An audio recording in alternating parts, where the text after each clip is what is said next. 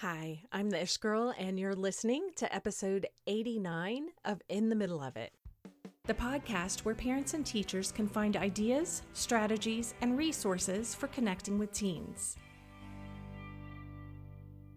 Hey there, I'm Amy, also known as the Ish Girl, and I am so glad that you're with me today. Now, before we get started, I just wanted to say a huge thank you to Mom and Village, who left a rating and review on Apple Podcasts for the show. Now, here is what she said about In the Middle of It. Join this village. This is a wonderful podcast by a very wise and thoughtful mom.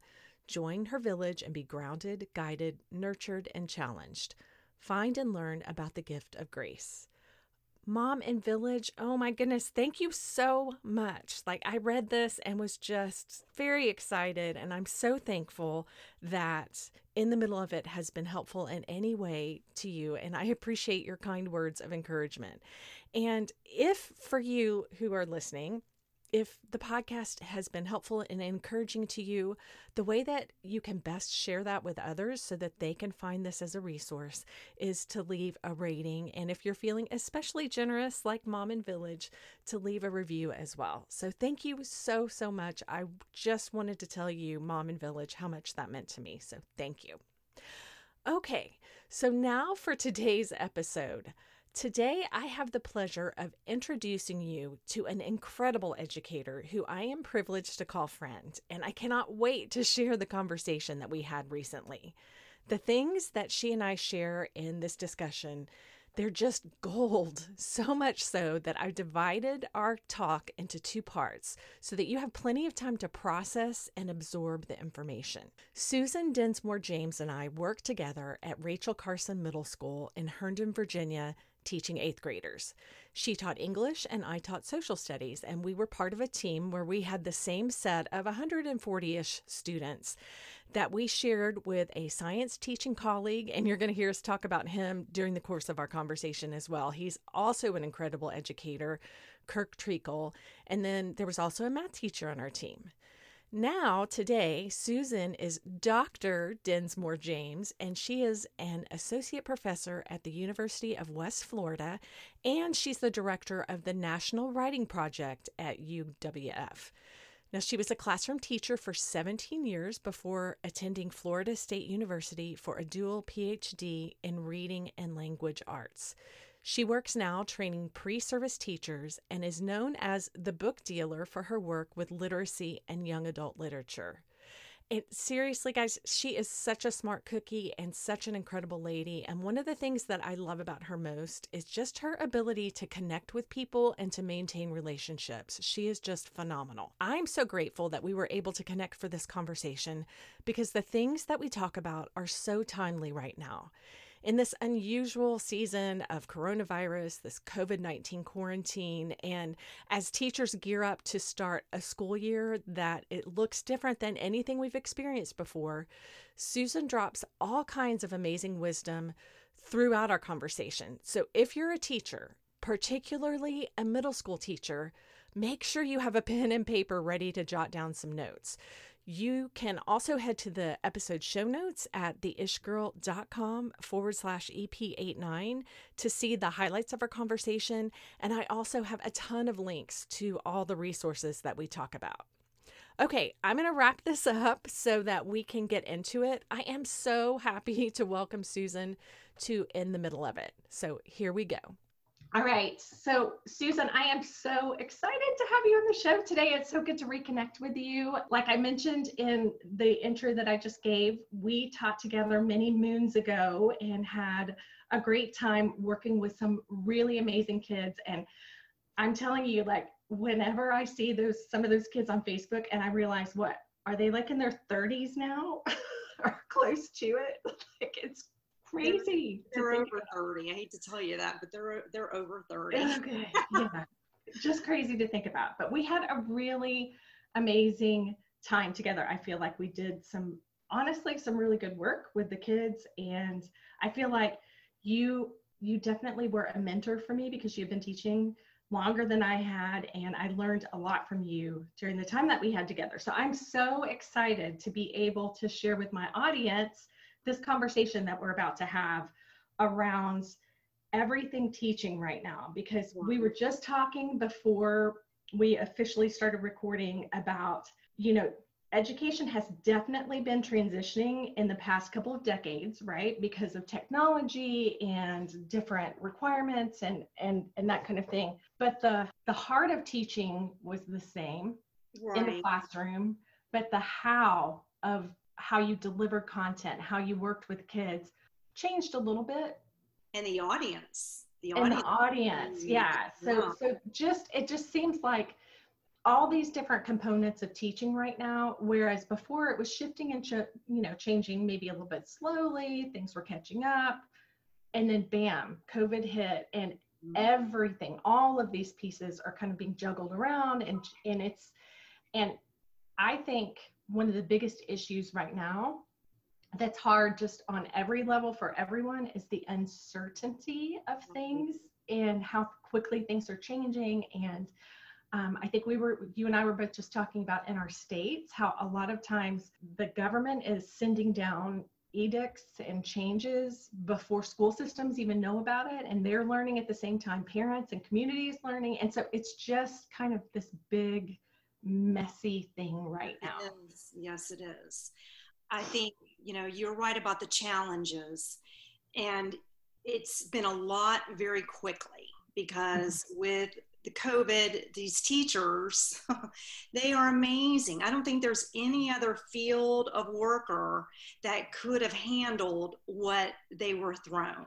Absolutely. First, they were coping about COVID on their own and dealing with their own families. And then all of a sudden they had to quickly transform all their instruction online. And they were not given a platform like, a university level professor like I had, like Canvas, nor were they given really a toolbox. They had to figure it out, and they're heroes to me. And I watched as my 16-year-old, many of her teachers were able to take her and maintain those relationships, but also move her forward in her learning. Crazy amazing. And Easy. it's been interesting to me to see just even like between my kiddos where we are in the school district that we're in, and my sister who lives in a smaller town out in West Texas, and what her kids experienced and the different levels of requirements and what the teachers had to work with, what the students had to work with. It's just interesting to me because I think part of this to me has really heightened the awareness of inequity in all of this, because the school systems that are not as well funded or supported really, I think, have suffered more than anyone. So before we move on, just give my audience a little bit of a flavor of what it is that you do and where you do it. I am an associate professor at the University of West Florida, which is in the Panhandle of Florida. And I am a director of the National Writing Project. I'm one of 4 sites in Florida. We have almost 200 in the nation. And it is the oldest research-based professional development for teachers. And it is by far the best professional development I ever received as a young teacher, and definitely something for teachers to look into, because we're transitioning online just like everyone else. But I'm also known as the book dealer. Yes, which I love. I was named the book dealer by one of my students because I had students from all over the school that would come to find their books. And it was pretty amazing when he called me that, and it stuck. But I do work with authors and publishers, and I've interviewed and written for many different publications about the work of young adult authors and picture books. I do presentations around the nation, sometimes with authors, and I absolutely love that aspect of my job. So, but I'm also a researcher. I also continue to look for new ways, because we're learning more about the brain and teaching and learning than we understood, Amy, when we were teaching Right. back in 2000. And it's constantly changing. And that's the only thing that's constant is change. We know that, right? Absolutely. Absolutely. So that's a little blip into who I am. Well, but I'm also a mother to a 16-year-old. I know. Yeah, our girls are the same age, which I just find awesome. And it's been interesting because I have my own little laboratory here with her, and she does not like to read the types of books that I like. And so it's been very interesting to watch with her and to learn and grow with her.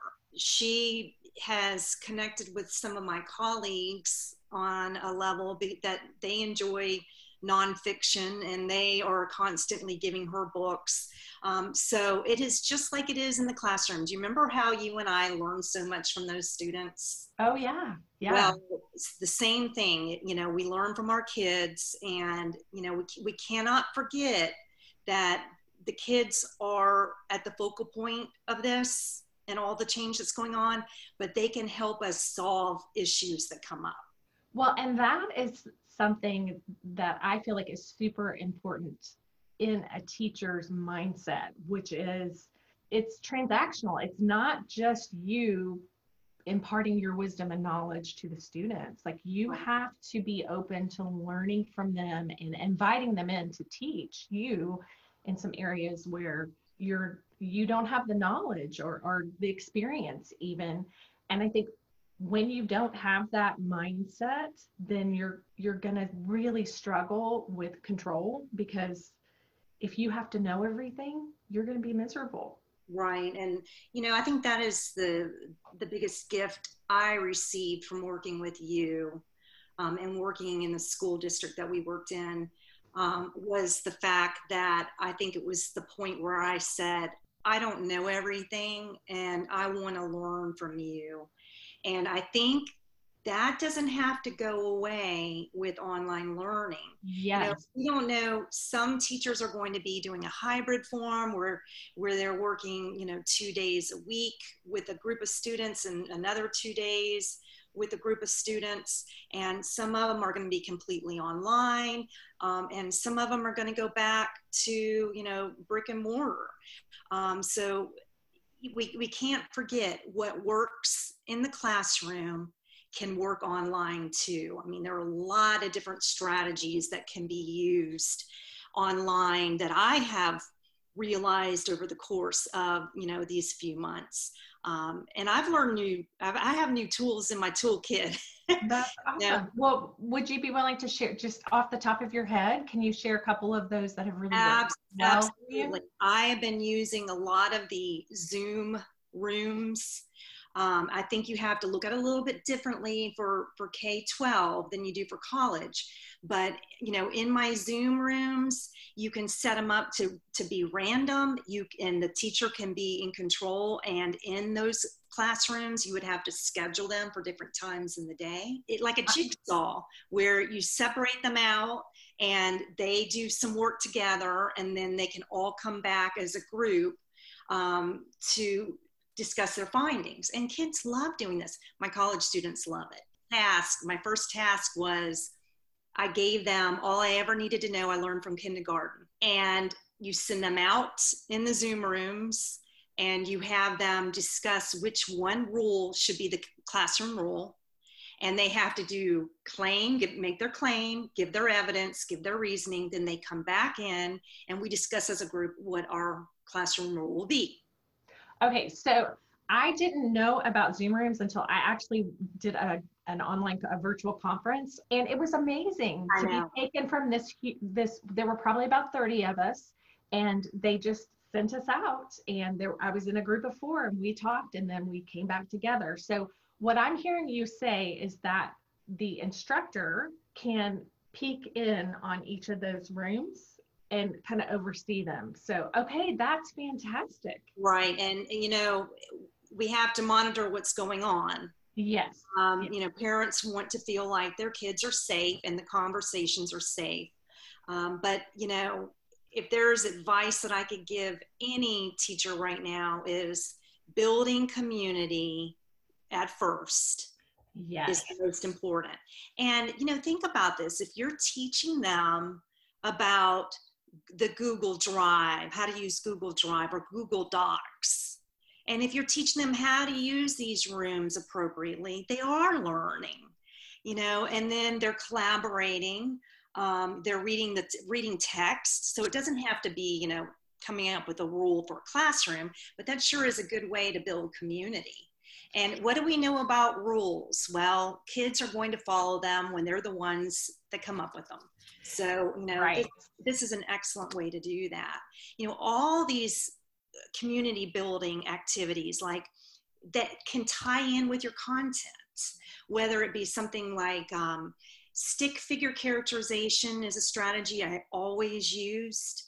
But you can have the kids complete their stick figure on themselves first to introduce themselves to their classmates. Because remember, Amy, these teachers are going to have a brand new group of kids. Right. In spring, it was easier because they had those kids all year long. They had built that rapport. But teachers need to really consider, what can I do online in those little rooms and then as a group that can build that community? And it can happen. There's no doubt. I've seen it happen with my students, and I recommend, take that time, build that community. It's very important. So I'm curious with that, because I know, like when we taught, we spent a good week, if not 2 weeks, at the beginning of the year in our classroom. Like, we paid that time up front in order to set up our systems and to create that community and that kind of connection and all of that. Do you think it will take longer with the online format? Like, and I know it's going to be different for everyone, and I know I'm kind of putting you on the spot with this, but what time frame would you recommend for relationship building and I think it's going to take longer. You're going to have what I would think. Patience. But there are many ways you can do this. The more they see of the teacher, the more they're going to feel connected to the teacher. So it doesn't have to be just group work. It can be something as simple as doing a first chapter Friday where you're reading a book and you're modeling strategies with the kids, and you're showing them your thoughts about what you're reading, doing the think alouds, sharing with them. I think you're going to have to really be a little bit more vulnerable than usual. And that,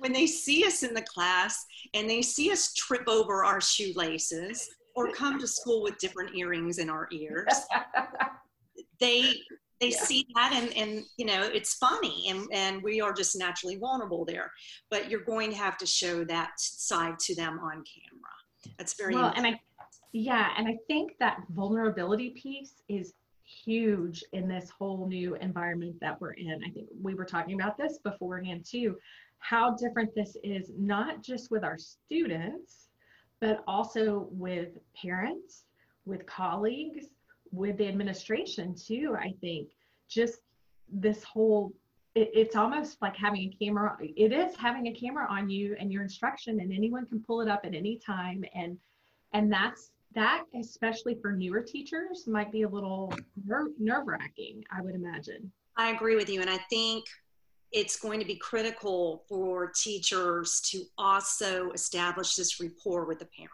I wholeheartedly agree. And this is something that I've talked about a couple of times in the middle of it, where that relationship is crucial. And the better it is, the better it is for students. So absolutely. What kind of strategies or things do you think teachers can use while doing, e-learning and that kind of thing to connect with parents then? Well, I think one thing you have to remember is nothing is going to be perfect. And you need to set that tone with parents. I think the word for the year needs to be grace. And I think you need to think multimodal. You need to get your plan together of how your classroom will work online and articulate that to parents. And I would do that through writing and through video. Let them see who you are. They're going to work with you when they know that you're a person. If you get scared of the camera, that's, not a good thing. And I worry about my teachers because I know that we are perfectionists. But you have to let go of that in order to move forward. Yes. So, and I'm just going to throw out this quote that I got from this conference that I did, where 70% right is perfect, 100% right is failure. Oh, I agree with that. Yeah. I agree with that. What was the reasoning behind that? That if you're trying to hit 100%, then a lot of times you're not going to complete or share or put out whatever it is that you're working on. So if you can be comfortable with it being 70% okay, then you're going to get a lot more traction and put things out and actually make more of an impact because you're doing it versus holding on to it and trying to make sure, you're polishing it until it's exactly right. Right. You're going to hold on to that a lot longer. That's one part of this whole debacle, because there's no other word but debacle. Yeah. That I think that's really come out of this is that it has slowed us down as a society. It has allowed us to be reflective. And isn't that what learning should be? Yes. It doesn't have to be hurried. It needs to be slow, and we learn more from failure than we do from earning 100%. Absolutely. Absolutely. And it's messy. And I think messy is uncomfortable, but being able to embrace messy is going to serve you a lot better than anything else. Absolutely. Yeah. Thank you for sharing that. I love that.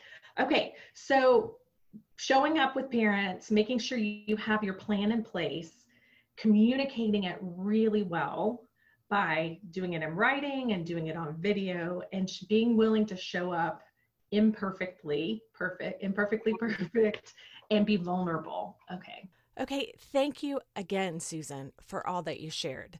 Just to reiterate what those takeaways are, Susan's advice for best practices this year are: show up with the parents of students, have a plan in place when the year begins, communicate that plan in writing and on video, and be willing to show up imperfectly and vulnerably. Now, next week, please be sure to catch the second part of my conversation with Susan as we talk about collegiality and communicating with other educators as you navigate the school year. I want to thank you guys so much for hanging out today. If, again, this is something that has helped or encouraged you in any way, I would encourage you to pass it on to someone else who might need it. And if you're feeling especially generous, I would love for you to leave a rating and review of In the Middle of It on Apple Podcasts, because that truly is the best way to help others find the show. Okay, friends. From an Ish girl who is trying to get her firstborn prepped and ready to fly the nest and move into a dorm in a couple of weeks, which I can barely say that without tears, I am so glad to be in the middle of it together.